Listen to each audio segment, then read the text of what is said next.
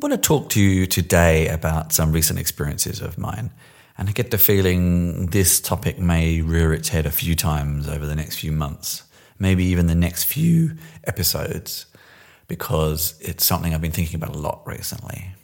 Like many of my age and my generation, and I will be 35 in a few weeks, I started learning to program with BASIC. These were the days, and they were quite a while ago, when you bought magazines full of pages and pages of code for games and basic applications. You then spent hours and bored school holiday afternoons typing these into a computer with your friends. I think for me it was either a Commodore 64 or a Spectrum or something like that. I think it was a Commodore 64. Typing them in page after page, getting to the end, running it and finding that what you'd actually put in didn't work. And whether it was you'd mistyped something or there was a typo or who knows. But by that point, being young kids, you'd kind of just given up a bit. I remember once actually doing one with a waiter trying to catch a turkey, and the turkey never moved. So it was a rather boring game. But I think it was more about hanging out with your friends, really, and your parents felt like you were learning something. So it was an activity that they were happy to support. And of course, BASIC as a language had its flaws. But one thing I kind of liked about it and still like about it was that it's actually very clear what's going on. There's no grey areas, there's no abstraction about what's going on. And this is why programs took ages to do anything, I guess. I mean, there's little chance of any language being released now having any syntax like BASIC, like with line numbers, mandatory line numbers, and the kind of classic go-to line number, things like that. I don't think anything they would want to write anymore would work with languages like that. But still, I guess my point is it was very clear what was happening. And this is kind of the point of what I want to discuss. Years later at university, and I was always playing around with computers, but more kind of multimedia authoring than coding. I think I might have dabbled a little with some things, but most of my programming, well, not really programming experience, but coding experience actually came from HTML and then wanting to do more with that. So I started learning more modern programming languages via, I learned PHP quite a lot. I learned Lingo, which was the scripting language of Macromedia Director, and became kind of the more advanced ActionScript in latter versions of Adobe Flash. I learned some C++, I learned some Visual Basic, and I learned some very early days of Java. I can't quite remember if we covered object-oriented programming or not, but we must have done. I think I just remember most of it being procedural. But it's amazing how quickly you forget, to be honest with you. I guess then spending a lot of time working with Drupal, which I did for quite a while, which is not really object-oriented until version 8. Probably didn't help that I missed a lot of those concepts for a few years. So come forward to the present and why I sort of wanted to talk about this post. So the past few months, I've been teaching programming to recent Syrian refugees. Who they are, where they come from is not necessarily the relevant part of this discussion, but what I want to highlight is they're, for the most part, complete beginners. They've never programmed before. And it also reminds me of a time many years ago when I taught computing for beginners to elderly people, again to some recent refugees and other people who've never touched a computer before. And this was also an eye-opening experience. And actually I would recommend teaching complete beginners, people who've never been exposed to something, because it really opens up your mind. One of my memories from this Computing for Beginners class was that someone picked up a mouse and waved it around in the air, and people laughed. But actually, why does moving a mouse around on a flat surface at a 90-degree angle to the computer make any more sense? So, sometimes these things get opened up to you. But fast forwarding back to the present, jumping around a bit here. So the school decided to teach Ruby, and part of that, Rails. Now, I don't want to turn this into a Ruby or Rails bash. It's not really what this is about at all, actually. It's more about teaching to beginners than having a go at a particular language. Because actually I quite like Ruby and I quite like Rails. But as the teachers, we're wondering if it was a good choice. I guess some of the reasons for picking it in the first place is for experienced programmers. It's a fairly straightforward, elegant, nice language. Of course, it's experiencing some kind of downturn in popularity now, but that's more a consequence of programmers getting bored with things very easily and liking the new and the shiny more than anything being completely wrong with it, for it to be pragmatic about the topic. But also, I guess, the Ruby community and the Rails community has been a very supportive community. It's been a very good community for welcoming beginners in and helping them. And this is maybe one of the main reasons to think about teaching it. There may be some better languages to teach to beginners, but if the communities suck, then they're going to put beginners off. And these were some of our reasons for doing it. And then I guess I should admit that maybe some of the problems we've come across have been more about teaching the wrong things in the wrong order and not being completely strong on what we wanted to say to people, and what we wanted to say to people when and why and things like that.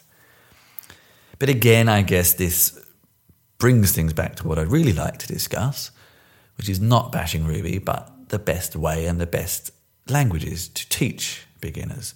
So some of the things that we noticed about Ruby in particular that has attracted experienced programmers are actually fairly confusing and difficult abstract concepts for beginners to understand.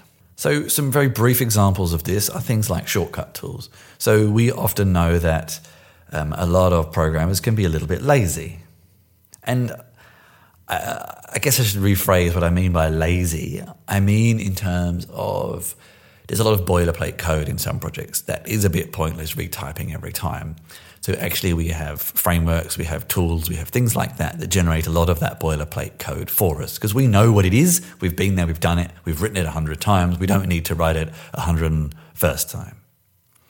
So we have a tendency to teach people to use these tools. So for example, with Rails, it's scaffolding. With one very simple command, you can create the entire basic underpinnings of an application. And while sometimes we may forget, we have a rough idea of what goes where and what has been generated and why it's useful to us. But to a beginner, just saying, enter this command and it creates XYZ for you is actually super confusing. Not really sure what it's created, why, and why they should not care about it, I suppose. We're telling them, oh, don't worry about it, this is just the default thing that happens. But that's a confusing statement to a beginner when you want to understand everything and the reasons why behind everything. Someone telling you, oh, don't worry about it, is actually super confusing and contradictory. So I guess one of the issues I'm getting at with this is this abstraction, this layering on of abstractions over languages. A common argument that programmers will make is, oh, let's make this simpler. Let's use a framework to do 50% of the work for us. Let's add another plugin, a gem, a module or whatever to replace this functionality for us. And as we know what it's replacing, we've walked before we can run. We understand the efforts that we're cutting out. But to a beginner, is this helpful? We've cut out a lot of things without ever really explaining why we're cutting them out and without them ever really understanding the years of pain, in inverted commas, that we've been through to want to cut them out. And I think that's something you have to be careful of. Sometimes maybe we need to take the long approach to programming and not just jump straight to the practical shortcuts that we might take on a day-to-day basis. Maybe actually beginners need to learn the pain first before they can appreciate why we take that pain away, maybe. I'd also like to maybe cover some of this kind of shortcut syntax. So it's hard to maybe describe code in a podcast, but for example, Ruby has this concept of if you want to iterate over 100 numbers and print the value of each number, instead of the kind of horrible, although I actually quite like it, for loop with like I is equal to 0, when I is less than 100, iterate on I, and then inside the loop print I. I mean, it's ugly to look at, but actually I don't mind it. Ruby has this notion of we can just have brackets 0 ... 100 ... each. For each item in that range, print the value. This isn't necessarily the best example I could pick of, but it's just one that came into my mind. Because looking at it, it's very elegant to look at. It's very simple to look at. And anyone who kind of is used to programming flow understands what's going on. But maybe to a beginner, it's like, what is this? What's happening? What do these dots mean? There's no kind of relation to a word in the English language, for example, that makes any sense. And I guess this is another thing to be wary of, is that sometimes the syntax that an experienced person finds incredible actually hides a lot of the complexity, which is why we like it. But hiding that complexity means it's not explained. And sometimes the long form way of writing code is actually better when educating. There's another interesting thing I'd like to talk about, and this is also moving on to a changing trend as well. There was this trend over the past few years of these sort of do-what-you-like languages. Languages were infinitely flexible. You didn't have to worry about typing your variables. You didn't have to worry about this. You didn't have to worry about that. You could leave off semicolons. You didn't have to worry about white space and all these sorts of things. And whilst they made programming quite quick, we got to a point where we realized that the potential problems caused by this flexibility were maybe outweighing the convenience. And there has been a trend now, and I've noticed this in my very, very, very brief exposure to functional languages, that actually forcing, and also like type-safe languages, of forcing programmers to act a certain way. You must declare the variable. You must check for this. You must check for that. And this is a good thing in some respects. And actually, I wonder if those sorts of languages, unfortunately, they're often designed for more advanced programmers who solve more advanced problems. But in some ways, they're better to learn because there is nothing implied. Everything is obvious and clear. This is a string variable, not this is a variable that might be a string. Again, to a beginner, this is a variable that might be a string is a little hard to understand. This is a string is actually quite easy to understand. So this is an interesting trend that may be changing, but some of those languages from the previous years may be actually causing difficulty to beginners. Okay, this is getting a little bit out of the programming world, and maybe this is just a topic I have on my mind, and it's not the best place to speak about it, but it's my podcast, so here we go. This sort of subject of constantly wanting to make sure we're educating students on the real world of work and take-homes, nugget-sized bits that a student can take home and the deliverables and outcomes and things like that. And a lot of this may be just that programming has become the cool thing to do and the marketing departments have taken over running of these programs and et cetera, et cetera. But it is a little concerning sometimes. There's such a focus on trying to get students into jobs, neglecting the fact that just because you've spent 2 months learning to code doesn't mean you're going to get a job. A lot of coding actually comes from experience of applying knowledge that you have and relating to situations that have happened in the past, not just having done an intensive course. And that can't always be taught. So I worry a little bit about this, but that's maybe a whole other topic of discussion. I guess some very specific things I would like to cover here. Something like, for example, object-oriented programming. We obviously know it's not that complex a topic, and it's not even that new a topic, but it's one that we should teach, and sometimes trying to teach it to beginners is maybe handled too soon. We've just covered things like variables and flow and logic, and then suddenly everything changes and we're talking about objects. And conceptually, actually, they can be really simple. But in understanding how they're actually going to practically be used is maybe harder to understand. It's like this strange middle ground. Explaining the basic concepts of inheritance and instances and things like that is actually reasonably straightforward. And then seeing where an object and a class will be super useful in an advanced program is also clear. But that kind of bit in the middle, where beginners are going from point A to point B, is actually sometimes super hard to explain when objects are going to be useful, because often they're not even being used. So you sort of explain to someone a concept and then don't really use them for a while. So yeah, it's one that maybe even it should be left for a while. Or yeah, it's one I'm struggling to answer the question to, but it's something that it can be confusing. And this brings me on to another sort of similar topic, which is version control. So we all understand that in a more realistic, distributed, multiple people software project, version control is a godsend. It's an amazing way of collaborating, of merging work, of rolling back work, and a whole myriad of other things that we can do based on version control. So we understand why it makes perfect sense. But to begin with, there's a couple of problems with it. Firstly, some of the concepts with it can seem like an unnecessary complication. We've been teaching students version control and constantly have to remind them to keep checking things in and out, because the longer you leave it, the harder it gets to sort of merge things in. And they're slowly starting to see why it can be valuable, but at the moment it seems more of an inconvenience than a useful tool. They're using it because we're telling them they should, not because they necessarily understand why they should. Maybe there's a little bit of a fear thing. This has always been an aspect of teaching computing that has been something I've tried to be careful about teaching well. And that is a concept that lots of people still, even now, feel like they don't understand computers. They shouldn't understand computers. They're not for them. They can break something. And maybe when you're programming on your own little sandbox, the only thing you're going to break is your own stuff. But if you start collaborating with people, you stand a chance of ruining their work as well. And yes, sure, sometimes it can happen.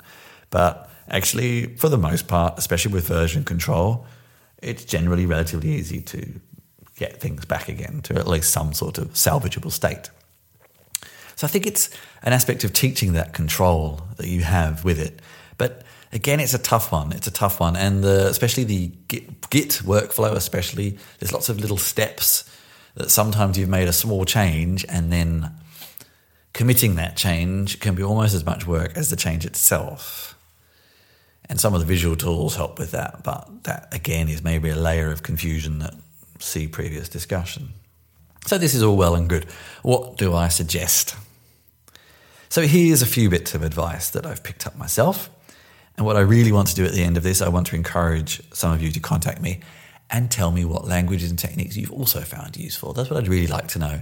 And I'd like to sort of crowdsource a sequel to this post based on some of that feedback. So my first tip would be assume nothing. You might have heard this before, but I want you to try taking it to a stage further. Here's a little soundbite for you that you can quote to me. If you assume nothing, then there's nothing to lose. Okay, you may lose a little bit of time, but not that much.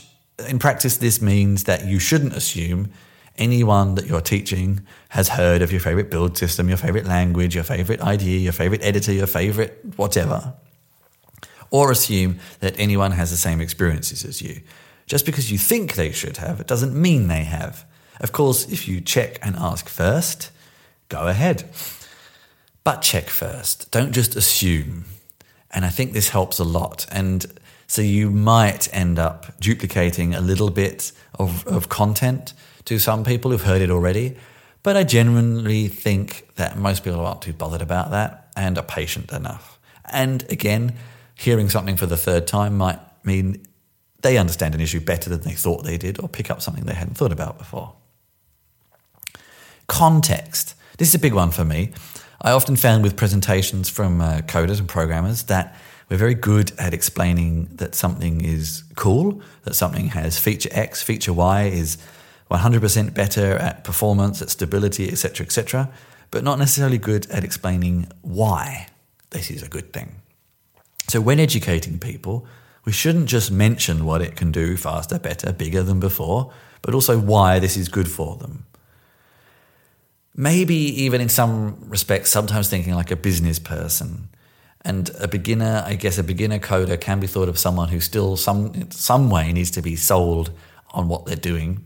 So explain why this is easier, why this is better, why this is useful, practical outcomes of this. This plugin helps you accomplish a checkout shopping cart quicker than doing it this way. This plugin lets you not have to worry about authentication. These are some very simple examples, but things like that. Try to explain why something is useful to know, to learn. Then we also should think about the community around languages. And I've already mentioned that Ruby and Rails is a very good and supportive community, Python as well, and there are some other languages that do very well on community. And specifically communities that try hard to nurture beginners, that really stick at it, that are really patient at helping people understand and give beginners lots and lots of opportunities. So it's important to bear this in mind, that be patient with beginners, have a community and nurture a community that treats them nicely and doesn't just tell them to read the fucking manual or stop asking stupid questions and things like that. Okay, there are better ways sometimes to ask questions. Some people ask questions in a very unhelpful way, but there are helpful ways to answer those questions as well. And yes, I know I have been there myself. Sometimes it gets frustrating dealing with these questions that to you just seem really inane. But try hard. I do completely understand. I have done the same things myself sometimes, of being maybe blunter to someone than I should have been. But continue to support those communities and don't dismiss the community efforts that the communities around your language try. Just because someone is a better community wrangler than a programmer doesn't mean you should look down on them. Respect your organisers, respect your community heads as well. They may not do technical work, in inverted commas, but they do important work and they do hard work. Figuring out a piece of code is hard work, but so are people. People are hard to deal with. They have emotions and feelings, and they're irregular and unpredictable and inconsistent and unreliable, and trying to manage a group of people is hard work. Trust me. So respect the people who try. That's enough of all that. What I'd like to get down to, as I say, is I'd love to know some of the best programming languages you think to learn. What are the best ones to learn? How are they best taught? What's the best order to learn programming in? This sort of advice I'd love to hear from you. When you submit this advice, I'd like you to think from the perspective of a beginner. Don't just say, well, I did this and it was good enough for me. Think back. Assume nothing. Think back to a time when you knew nothing. You didn't even know what a variable was. Would this make sense to someone who didn't understand that? Would this really be the best approach? So I'd love to hear from you. You can post some comments in the SoundCloud feed. You can post some comments on the iTunes page, and you can also tweet at me at Chris Chinch. You can go to my Medium blog and post comments on the post that accompanies this podcast, or you can also email me at chris@gregariousmammal.com. I'd love to hear from you and get an interesting follow-up post to this. So thanks very much.